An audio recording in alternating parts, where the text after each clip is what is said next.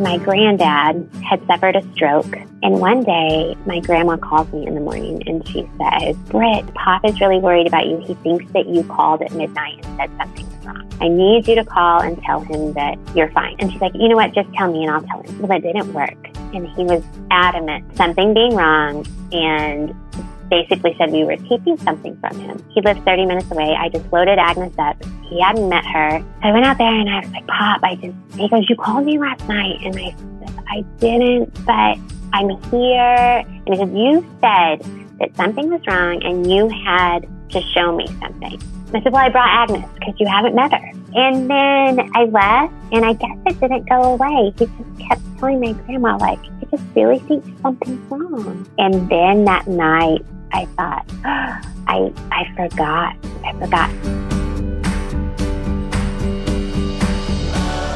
This is Living Your Big, Bold Life podcast, and I'm your host, Bet Lucas. I am a mom of 6 crazy kids.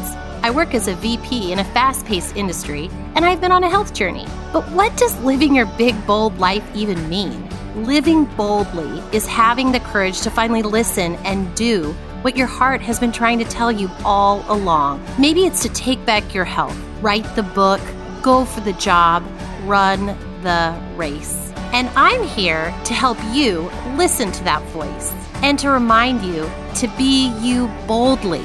The world needs you.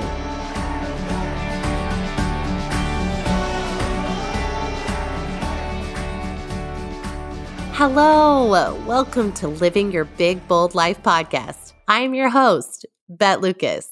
Bet Lucas with a little bit of a cold. But really, how are each one of you? You know, in some ways, 2021 has seemed almost as crazy as 2020. And I do know that for a lot of you, this past year has been really hard. And yet for others, there have been silver linings. And truly, most of us experience both. You know, I gathered with some girlfriends last week, and even though 2020 presented some challenges for us all, we all said how much we enjoyed the slower pace and being with our immediate family more. And so many commented that there were reminders of what is truly important, and that in many ways, the changes of the past year put our lives in perspective. And if there was ever a year to remind us that we are not in complete control, well, 2020 was just that. And I have to tell you, I often used to say the phrase, "Everything happens for a reason." And then I had some horribly tragic events happen to a friend, and I could not understand them and the violent things she went through. I hear of tragic abuse to children, and I can't explain those either. I don't know why some of these tragedies have to happen, but I do believe that all challenges can eventually be used for learning and good, or at least that's my hope. And just maybe that is our job here, to shine some light in and on the dark and move on from it better, more mindful, kind, and compassionate people. I'm reminded that there are silver linings out there. The hard happens beyond our control, but we can control how we react, how we grow, and even how we impact others in our response. My guest today, Britt, her choice is clear.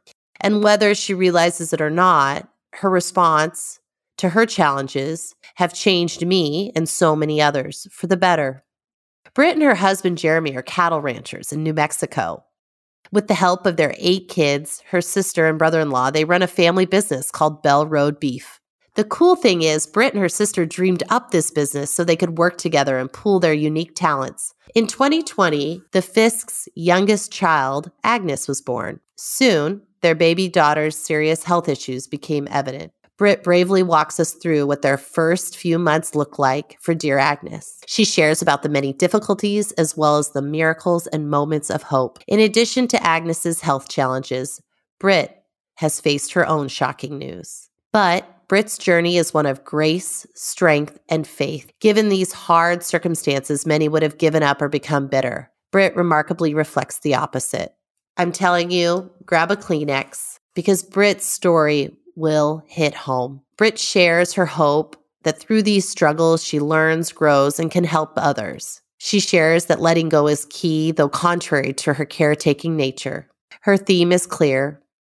We cannot always control what happens to us in life, but we can control our response, choices, and attitude. Here's Britt. Hello, Britt. Welcome to Living Your Big Bold Life podcast. It's such an honor to have you here today. Oh my gosh, I'm so excited to be here. Thanks for having me. So I just have this feeling, and Britt may say no, but I have this feeling that anyone who comes into contact with Britt is touched by her story. I just know this in my heart. And Britt and I connected through social media, and I have been honored to see her journey. And to me, so much of the life that she lives is bold in many ways. And so today we're going to talk to Britt, as I said in the intro, a little bit about what she does, where she lives, her family life, and also some recent kind of news that she's received and how she's dealing with that, and also her advice through some of these challenges, as some of us might say, or things that have come up in her life. And I think Britt has such wisdom to share and is really a light for all of us to experience. So, Britt, I'm so excited to have you here. And I know I will learn so much from you as well. But for the listeners that aren't connected with you on social media or aren't your neighbor next door, let us hear a little bit about you. So can you share a little bit more about yourself? Sure. And you're so kind to say all of that. I'm humbled, and I'm not so sure that everybody who meets me is touched by me, but maybe someday I'll get there. But I am a mom to 8 kiddos. We live on a ranch in northern New Mexico where I grew up and left and never thought I would come back. But here I am, and there's no place I'd rather be now. We raise beef cattle. And just recently, in fact, just a little over a year ago, we diversified our operation and joined hands with my sister and brother-in-law to not only raise beef cattle, but sell beef across the nation to anyone who wants to purchase, just to have beef at people's doorsteps instead of having to go to the grocery store. We're actually the people that you can know as your rancher. So that's just a little bit about me and where we are right now in our journey. And Britt, how did you decide that you wanted to start this? You know, you've been a rancher, you've probably always sold, you're selling the beef there locally, or how did you decide you wanted to kind of take it online and tell your story and get it to people's doorsteps nationwide? How did you decide that? Well, truly, years ago, my sister thought of the idea. And at the time, I think she was living in Fort Worth. I was in Oklahoma, and we had no working connection to the ranch. And then we moved back, my husband and I, right when our first was born, and he's 10 now. And just in the last couple of years, my sister and I have always wanted to do something together. She's in Chicago, which is way too far away, but we talk daily. We have the same dreams and aspirations, and we just brought the idea back up again because in this industry, it's always good to be able to diversify. And I think with most industries, it's similar. So not only raising the cattle, but also raising some to the full extent, from birth to the actual processing and having meat on the table. And luckily, my sister and brother-in-law work for a beautiful nonprofit organization and have marketing skills like none other. And so we just thought, you know what? We've got the perfect team. We've got my husband who's hands on the ground. I could run the social media aspect of it. My sister's an artist by trade, doing all of the graphic design and imaging. And my brother-in-law takes care of the marketing. And so we thought, you know what? It may not work, but it may. And we wanted to try it. And so I went to a course in March of 2019, and we got our LLC in May, started feeding the cattle that we were going to eventually sell, and we had our first sale in November. So we've been at it right about 14 months now.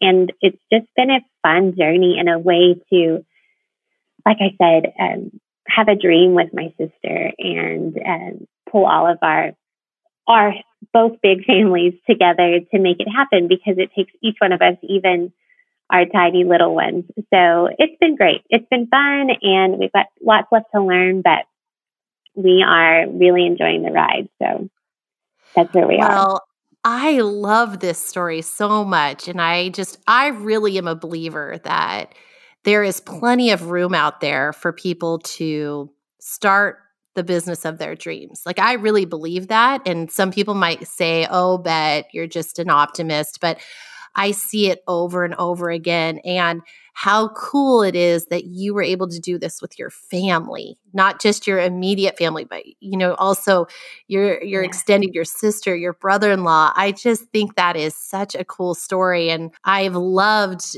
how you've put together the Bell Road beef. I just think it's really genius. So that is amazing. And you mentioned your children. So you have 8 children. What are the ages of your 8 children? So my oldest is 10 and a half, and my youngest is 6 months. And then it's just kind of a stair step in between. It's 10, 9, 8, 6, 5, 4, 2, and 6 months. So they're all really close together. Well, they're just beautiful. And you homeschool, so you're able to have them help out with Bell Road beef too, it sounds like. Yes, and that's been such a beautiful benefit. Backing up, never in my wildest dreams thought I would be a homeschooling mom. Like, I was probably the one that was making jokes about homeschoolers when I was in school, which I really regret now. But it's been so neat because they can have that life experience, that education that comes with doing things and building community and building a business. And right now, that may be just putting each box together or helping sort the beef into the various cuts or putting stickers on some of our promotional pieces. But they really feel a huge part of it, and that's what we've always wanted. And if we're blessed that this continues for generations, then they were in on it from the very beginning. Oh, I love that. Well, I had a really unique situation growing up. I was raised by both my mom and stepdad and my dad and stepmom. And it was such a cool experience. And both of my families had family businesses. And neat. I was going to tell you that as a daughter experiencing that, I really credit a lot of my career to those skills I learned back then. Oh, that makes me feel so much better even.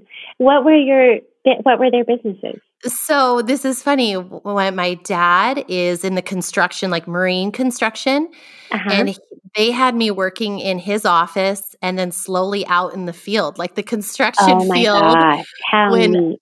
When I was really young and even in high school. And then my dad has always been a rancher as well. And really? Yes, and he's in the Central Oregon area. And so I would go actually in 2 different worlds a lot, but it was such good life skill training that so many children today, I think, are missing out on. And what you're giving your family is so, so valuable. And, I'm biased, but I just feel like I learned so much, and I'm sure your children are learning so much. I hope so. Through social media, I have been, watching your journey, and you recently welcomed baby Agnes. And baby Agnes, you said, is how old again? She will be 6 months in just a week and a half. You welcomed baby Agnes, and she, upon arrival, there were some health challenges. Can you share a little bit about those? Sure. In all of my previous pregnancies, I had very smooth pregnancies, easy deliveries, and very healthy babies. And they noticed in this pregnancy that Agnes had a 2-vessel umbilical cord, which typically it's a 3-vessel cord. But it's one of those things that they, when you ask about, they're like, well, it could mean a lot of things or it could mean nothing. Like it could mean that she might have health problems or it could be just a fluke. So there was really never any sound advice or things to really look into in terms of determining what that might mean for us. And I had that early genetic testing done just because I was considered advanced maternal age and also because we wanted to find out the gender early. And all of that came back fine, however you word that in terms of it. She didn't show to have any genetic disorders or any of that. Well, so when the delivery was fine and when she arrived, I started hemorrhaging, so I wasn't able to really hold her right away and take a good look at her. And the nursery nurse was like, she's got a really big bruise on her leg. And I said, that's odd because the delivery wasn't bad at all and it was very quick. She goes, well, and she's got a few other things that maybe you just need to be aware of when you change your diaper. It doesn't just look exactly as it should. When I'm over in the other bed hemorrhaging, all I can think of is what in the world is wrong. Like, right. I even asked, like, I said, do we have a little girl? Like, is that true? And she's like, yeah. And beyond that, there was nothing that they could really say at that point. And so we had her midday, and our pediatrician didn't make rounds until around 5 and came in, and she's always real bubbly and telling us how perfect our kids are, with any of her patients. And she just took a deep breath when she came in the room, and I was like, oh gosh. And she said, I know you're really, really worried about Agnes's vascular malformation, and it's the biggest one I've ever seen. And I said, you mean the bruise on her leg? And she's like, not a bruise. Oh. So then she had to explain what a vascular malformation was, and then went on to say she didn't know what it would mean for her, but she would figure it out, and she would have a lot of tests run while we were in the hospital.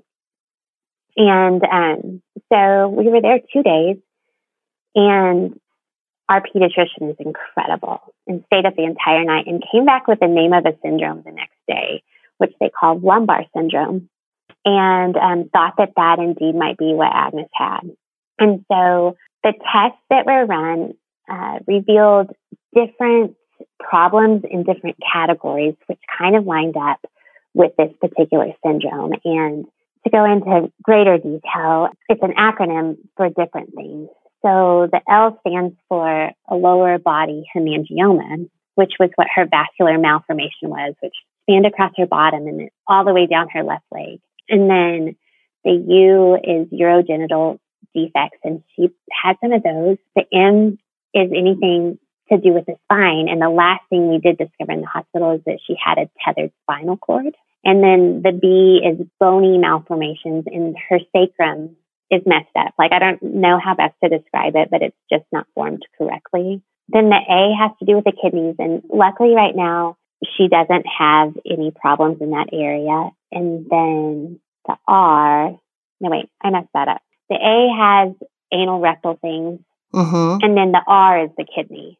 So the R is the only thing that Agnes, it doesn't possess a abnormality in right now. So we learned a lot in those 2 days. And then, of course, like, I get home and read every journal I can about it. And it's a really rare syndrome. It's not that it's, I guess it ranges in severity, but just the fact that they have to have, I think they have to have 4 out of the 6 categories to be considered lumbar. And I think some people it also can be called pelvis syndrome. I think there might be a little bit of a difference, but anyway, there's your 10-minute answer on Agnes. But she has all of those things, and we've been, she has a specialist care team, and we've had her first major surgery, and hopefully surgeries from here on out will all be less severe. But she's on the road to, people have asked if she'll ever be healed. And I don't think it's a matter of being healed, but more managing things as they arise. Like, she'll never not have her vascular malformation, but it might lessen type thing. Right. Do some of those affect her mobility going forward as well? See, and that's the thing we just don't know yet. So what we did in December, she had a tethered spinal cord. We knew that based on an x-ray. Well, when she was 2 months old, we went to get an MRI of it to get a better view. When we received the MRI, one of the radiologists said, I'm not a neurologist, so I'm not going to speak very much on this, but you need to ask some major questions. And I had no idea. And I said, what do you mean? Tell me the questions I need to ask the neurologist. And she just looked at me and said, ask if your daughter will ever walk. And I was like, okay. So when we got to see the neurologist, basically what they told us was that they knew that her cord was tethered, but they had no idea of the severity of it. And she had what they called a chaotic lipoma. And it's typically a bulb of fat that sometimes that spinal cord is tethered to, but hers wasn't contained. It had punctured through her spine and had covered her sacrum. And so in those instances, which they're rare, neurologists are very one-sided. Like you're either in this team that you do a prophylactic surgery and hopefully give them the best chance at not having nerve damage, or you're in the complete opposite team of these cases are so severe, you wait and treat them as they become symptomatic. Well, I was always of the mindset that let's just go ahead and have the surgery in order that we don't come upon irreversible nerve damage. But my pediatrician wanted us to seek a second opinion. And we got a second opinion from one of the world's top pediatric neurosurgeons. And then the next week, I found out that I had cancer and was going to be going to Houston. So my pediatrician said, you know what, Britt, your opinions from these two different doctors are so drastically different. Get one more opinion in Houston. Well, by the grace of God, this name fell in our lap of this pediatric neurosurgeon in Houston. I emailed him late one night as a kind of desperate cry for help. He scheduled an appointment with his entire team for when I was going to be down there receiving testing for my cancer diagnosis.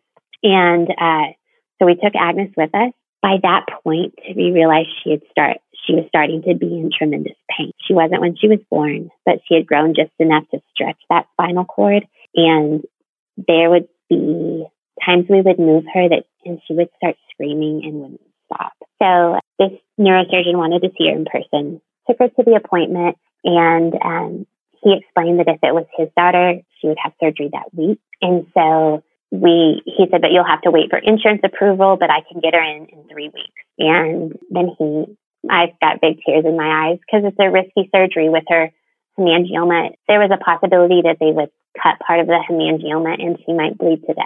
He, in the midst of COVID, gave me a huge hug and said, I'm going to take care of your baby girl. And at that moment, I just said, okay, then take care of her. Yes, we'll do the surgery. We'll be back. All of that to say, when they went in for surgery, it was more complex than they ever imagined. They discovered she also has spina bifida, but the best case of spina bifida you can have. And he thinks she'll walk. I mean, he has said that all of the neurosurgeons we sent her scans to honestly said, there's no reason she should be moving right now like she is based on her scans. Like there's no explanation for why she can wiggle her toes and move her legs, her lower legs. So they have great hope that she just may be one of those people whose images never match up with what she's capable of doing.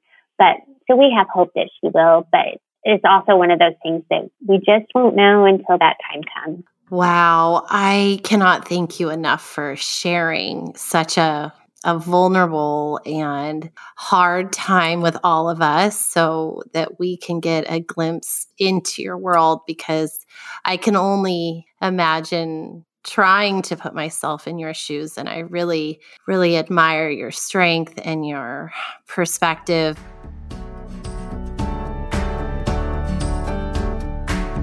Hey friends, it's Bet. If you are enjoying today's podcast, I really hope you will join me every week for what I hope you find are inspiring interviews and bold content on topics like family and career and health. And can I also ask you a favor? Can you press that subscribe button and write a review if you like what you hear today? By doing those things, you are helping me get the word out, and I truly would be ever so grateful. It also allows you to be the first to know when new content arrives. So please subscribe today. Now, let's get back to our guest. So you're kind of proceeding with Agnes, you're dealing with a lot of this news and what to do, and carrying that as a mom only can, that's a lot to carry. How did your cancer diagnosis come out through all of this? How did you find out? Well, it was weird. I right before I had Agnes, I felt a knot in my breast, and I thought, of course, that it was just part of pregnancy and part of getting ready to have a baby, and thought, I'll just get that checked out at my 6-month postpartum thing, not a big deal.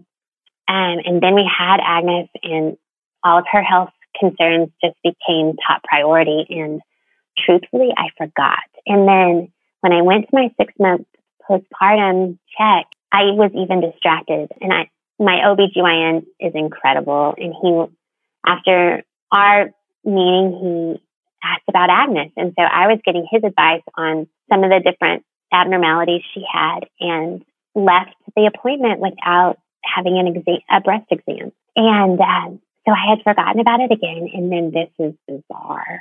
But my granddad had suffered a stroke maybe a year and a half before Agnes was born. And one day, my grandma calls me in the morning and she says, Britt, Pop is really worried about you. He thinks that you called at midnight and said something was wrong. I need you to call and tell him that you're fine. Well, and she's like, you know what? Just tell me and I'll tell him. Well, it didn't work. And he was adamant about something being wrong and basically said we were keeping something from him. So he lives 30 minutes away. I just loaded Agnes up. He hadn't met her. So I went out there and I was like, Pop, he goes, you called me last night. And I said, I didn't, but I'm here. And he said, you said that something was wrong and you had to show me something. I said, well, I brought Agnes because you haven't met her. And he just chuckled. He's like, what is that, number 17? He's with it enough to give me always the answer, right? A hard time about my kids. And then I left, and I guess it didn't go away. He just kept telling my grandma, like, I just really think something's wrong. And then that night, I thought, I forgot. So I called my OB the next day and I said, here's the situation. And they said, we're just going to send you to get a mammogram. And so I had it scheduled. It was like 2 weeks out because in the meantime, we had to take Agnes to get her MRI. So I said, I don't want to do anything until I get back from that, which in my mind, I still didn't think it was a big deal. And so I didn't tell anybody. And we got back home. We celebrated my son's ninth birthday. I had family pictures taken for our fall session with Christmas cards. And in the back of my mind, I was like, these family pictures might be more important than I realized. And then I ended up telling my mom and my husband, I was like, I've got a mammogram scheduled next week. It's not a big deal. I don't want anybody to worry. I'm just going to go get it done and I'll be home. And my mom refused to let me go by myself. And my husband was frustrated that I hadn't already told him. But so I went, and of course, during it all, they said the word suspicious and that they needed to do a biopsy. And I was like, that's not good. And I kind of left the appointment thinking things were more serious than I had known, and received a call 2 days later. So about a week after Agnes's MRI, received a call that it was malignant. So then I had to tell everyone because I hadn't, my family is all really close, but I hadn't told anybody because I didn't want to get there and be like, yeah, you've got a clogged milk duct, and then have to come report that to the entire family. So it was just, Exactly. and it was just one of those things that I had to send out this mass message. I didn't want to call everybody saying, I've got almost stage 3 breast cancer. So it just was a lot. And I feel like still that things are just so fast and you just go to the next step and live the next day, that there might be a day when it's all said and done that we just sit down and are like, I can't believe all of that just happened. But we're just in the throes of it now. It just seems like just part of our life now. That story of your granddad, oh my gosh, I feel him sensing that, like how you describe that. It's just so powerful. And in your defense, I think that your story is so relatable, because I can't tell you the number of times where when you're dealing with, new motherhood, especially if you have a baby with some health challenges, the things that have to deal with you, it's not that you're really trying to put them aside or forget them. It's just there's only so much space sometimes. Right. And it just doesn't seem to matter, It doesn't. And you don't, it's not like you're trying to like purposely put it off. And you legitimately, and I want the listeners to understand this if they've never experienced this, I legitimately can see you at your doctor appointment not thinking about it. Like Right. it's just that it's not, you only have so much space sometimes. And we as moms, whether we mean to or not, a lot of times we have this ability, good and bad, to push some of those things out of our mind that we think aren't that big of a deal. At the time, it's like, oh, it's something I need to check on. And it's not like a tire that went pop. It's like a tire that's like got a slow leak, right? There's a slow leak. And every once in a while, you're reminded of it. Mm-hmm. So during the time with Agnes's surgeries and everything that was happening, did you have times where you couldn't participate because you were having to get treatment yourself? Yes. So, I know everything always works out as it should, and that there's a reason why things happen the way they do, but nothing happened as we expected it to. So I finished with all of my scans and everything at MD Anderson right before Thanksgiving. And oddly, as I was there, the granddad I was so worried about passed. And I made it home just in time for his funeral. And then we had Agnes's surgery scheduled, and I was scheduled to receive chemo that week. And I called him and I said, is there any way that I can move chemo back just 1 week in case I feel terrible? At least I can be there for Agnes's surgery in a couple of days while she's in the hospital, and then I can come home and start my treatment. And they said, yeah, it'll just be 1 extra week. That will be fine. Well, the morning of Agnes's surgery, the hospital's COVID policies changed, and only one person could be with her. We both got to be there during surgery, but only one person could stay with her. And then that person could change every 24 hours. So she had surgery on a Friday, and it was an 8-hour surgery. And then I stayed Friday and Saturday, and left Sunday night to start chemo on Monday. And my husband was with us, and he took over on Sunday.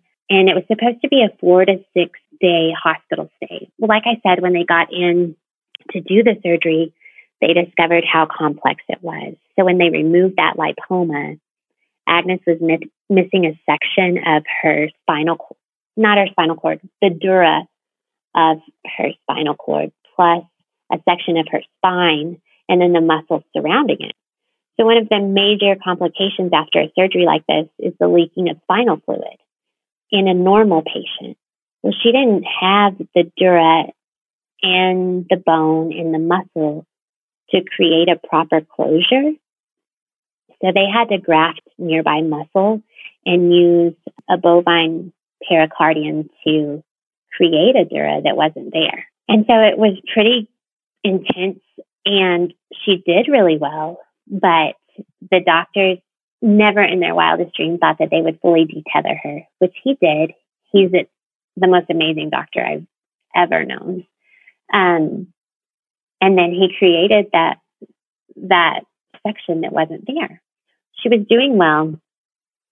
She had problems voiding for a few days, and they thought that was weird, but they would just intermittently cath her. Well, what we then discovered was she was going to be released the next day. And I feel like that intermittent cathing kept us in the hospital long enough to see that she was leaking spinal fluid. And had we gotten home, it would have been a huge emergency. And so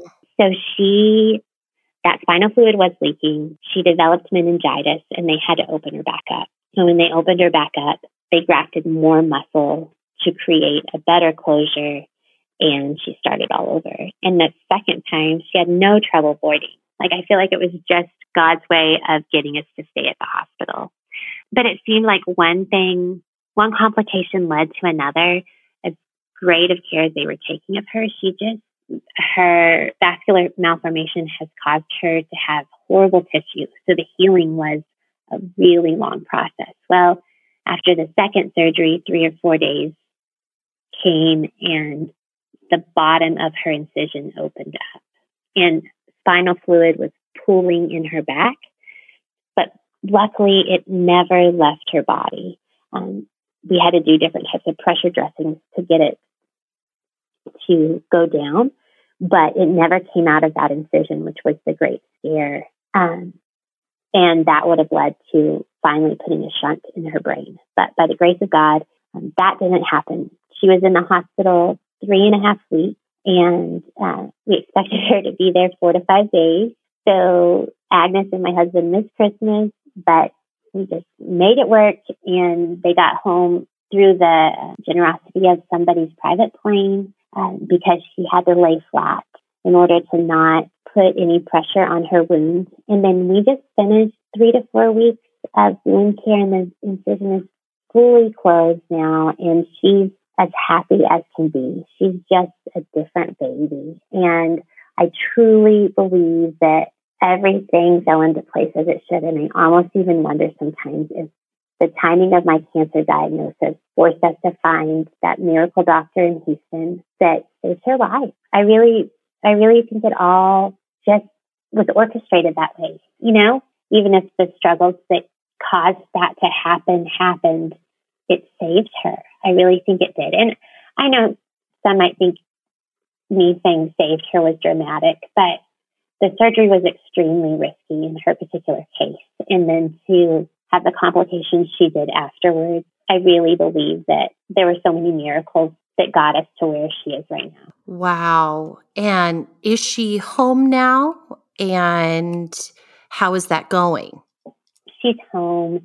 And it was so sweet because we get daily pictures and FaceTimes from the hospital with Jeremy, and she would just look at us kind of like a zombie, not smiling very much. And the minute she got home, like, she has giggled every day. Just seeing her interactions with her siblings, and she's the happiest little girl. And I feel like part of her healing is contributed to her being home. I mean, the majority of the major stuff happened at the hospital, but she continued on a good path just because she knew she was where she needed to be.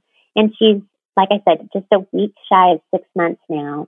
And she's a little behind. Like, she's rolled over maybe twice. And they've said that's to be expected, that her motor skills will come a little bit later, but she's moving so well. She's not in pain, and she's just as sweet as can be.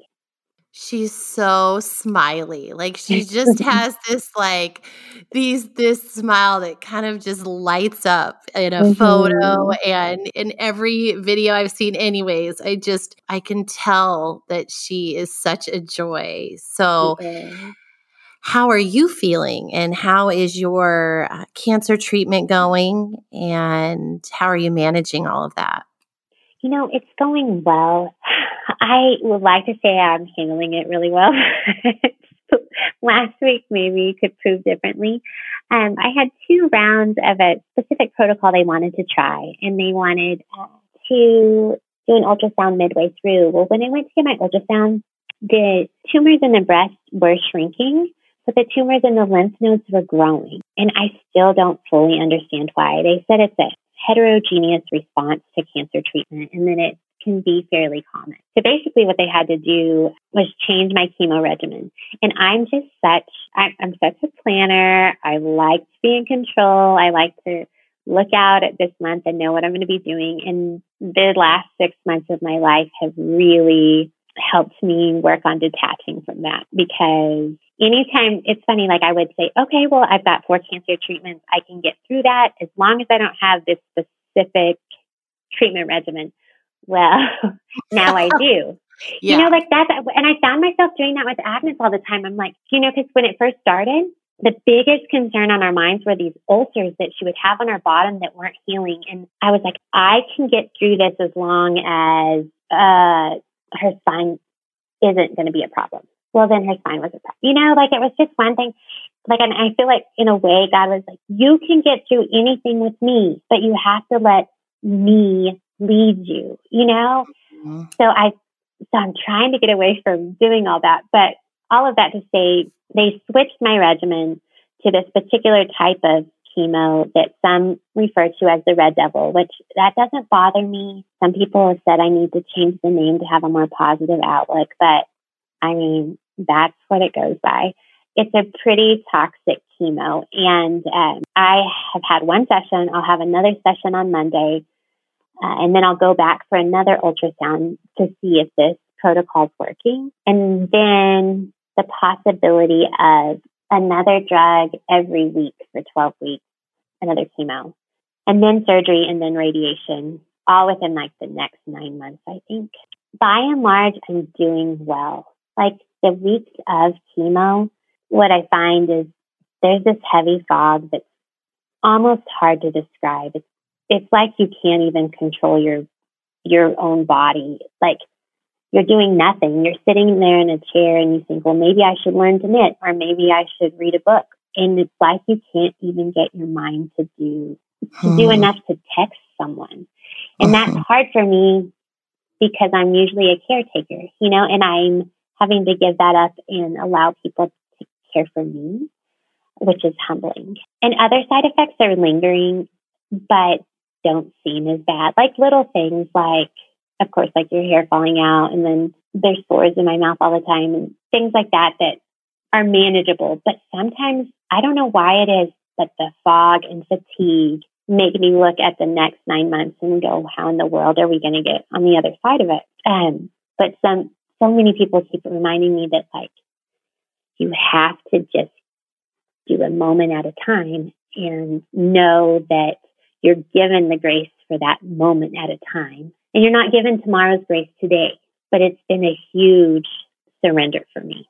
So, it's just made me realize how much I needed to be in control and how much I said that I trusted God and that I wanted Him to totally take over, but how I never let Him. And and this sounds silly, but I'm the person who has a baby, and before I leave the hospital, I want another one. So right. I've been praying for I'm like, God, you have to make it really clear, or I might have 25 children. Like, I don't know. And He did. I think they're more than likely they'll take my ovaries, if not everything, at the end of this. And it's just this I wanted you to be clear, but I didn't want to be done. Right. And I know this is the answer, and I know I needed an answer. So I would never feel like I made that decision. But the cancer's hard. But the idea that my family's complete, even though I have 8 babies, is what I can't think about very much. Because I think sometimes, like Agnes is our last baby, and I feel like the first 6 months of her life have already been a blur. In this newborn phase, it's a phase that is my favorite.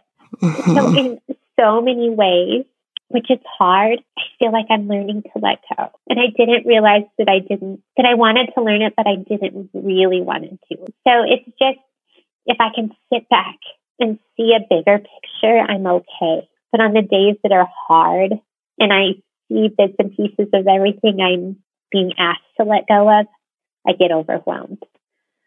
But if I can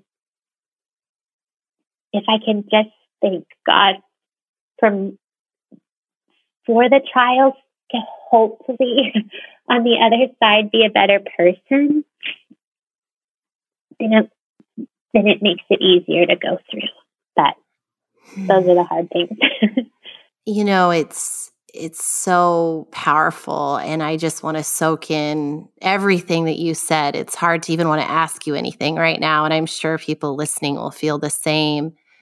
But I think that what you're saying is so true that sometimes people don't understand, because they'd probably be like, "Well, Britt, you have 8 children. You should be glad you have 8." But I think you put it so beautifully that it's still hard to accept that you may be done.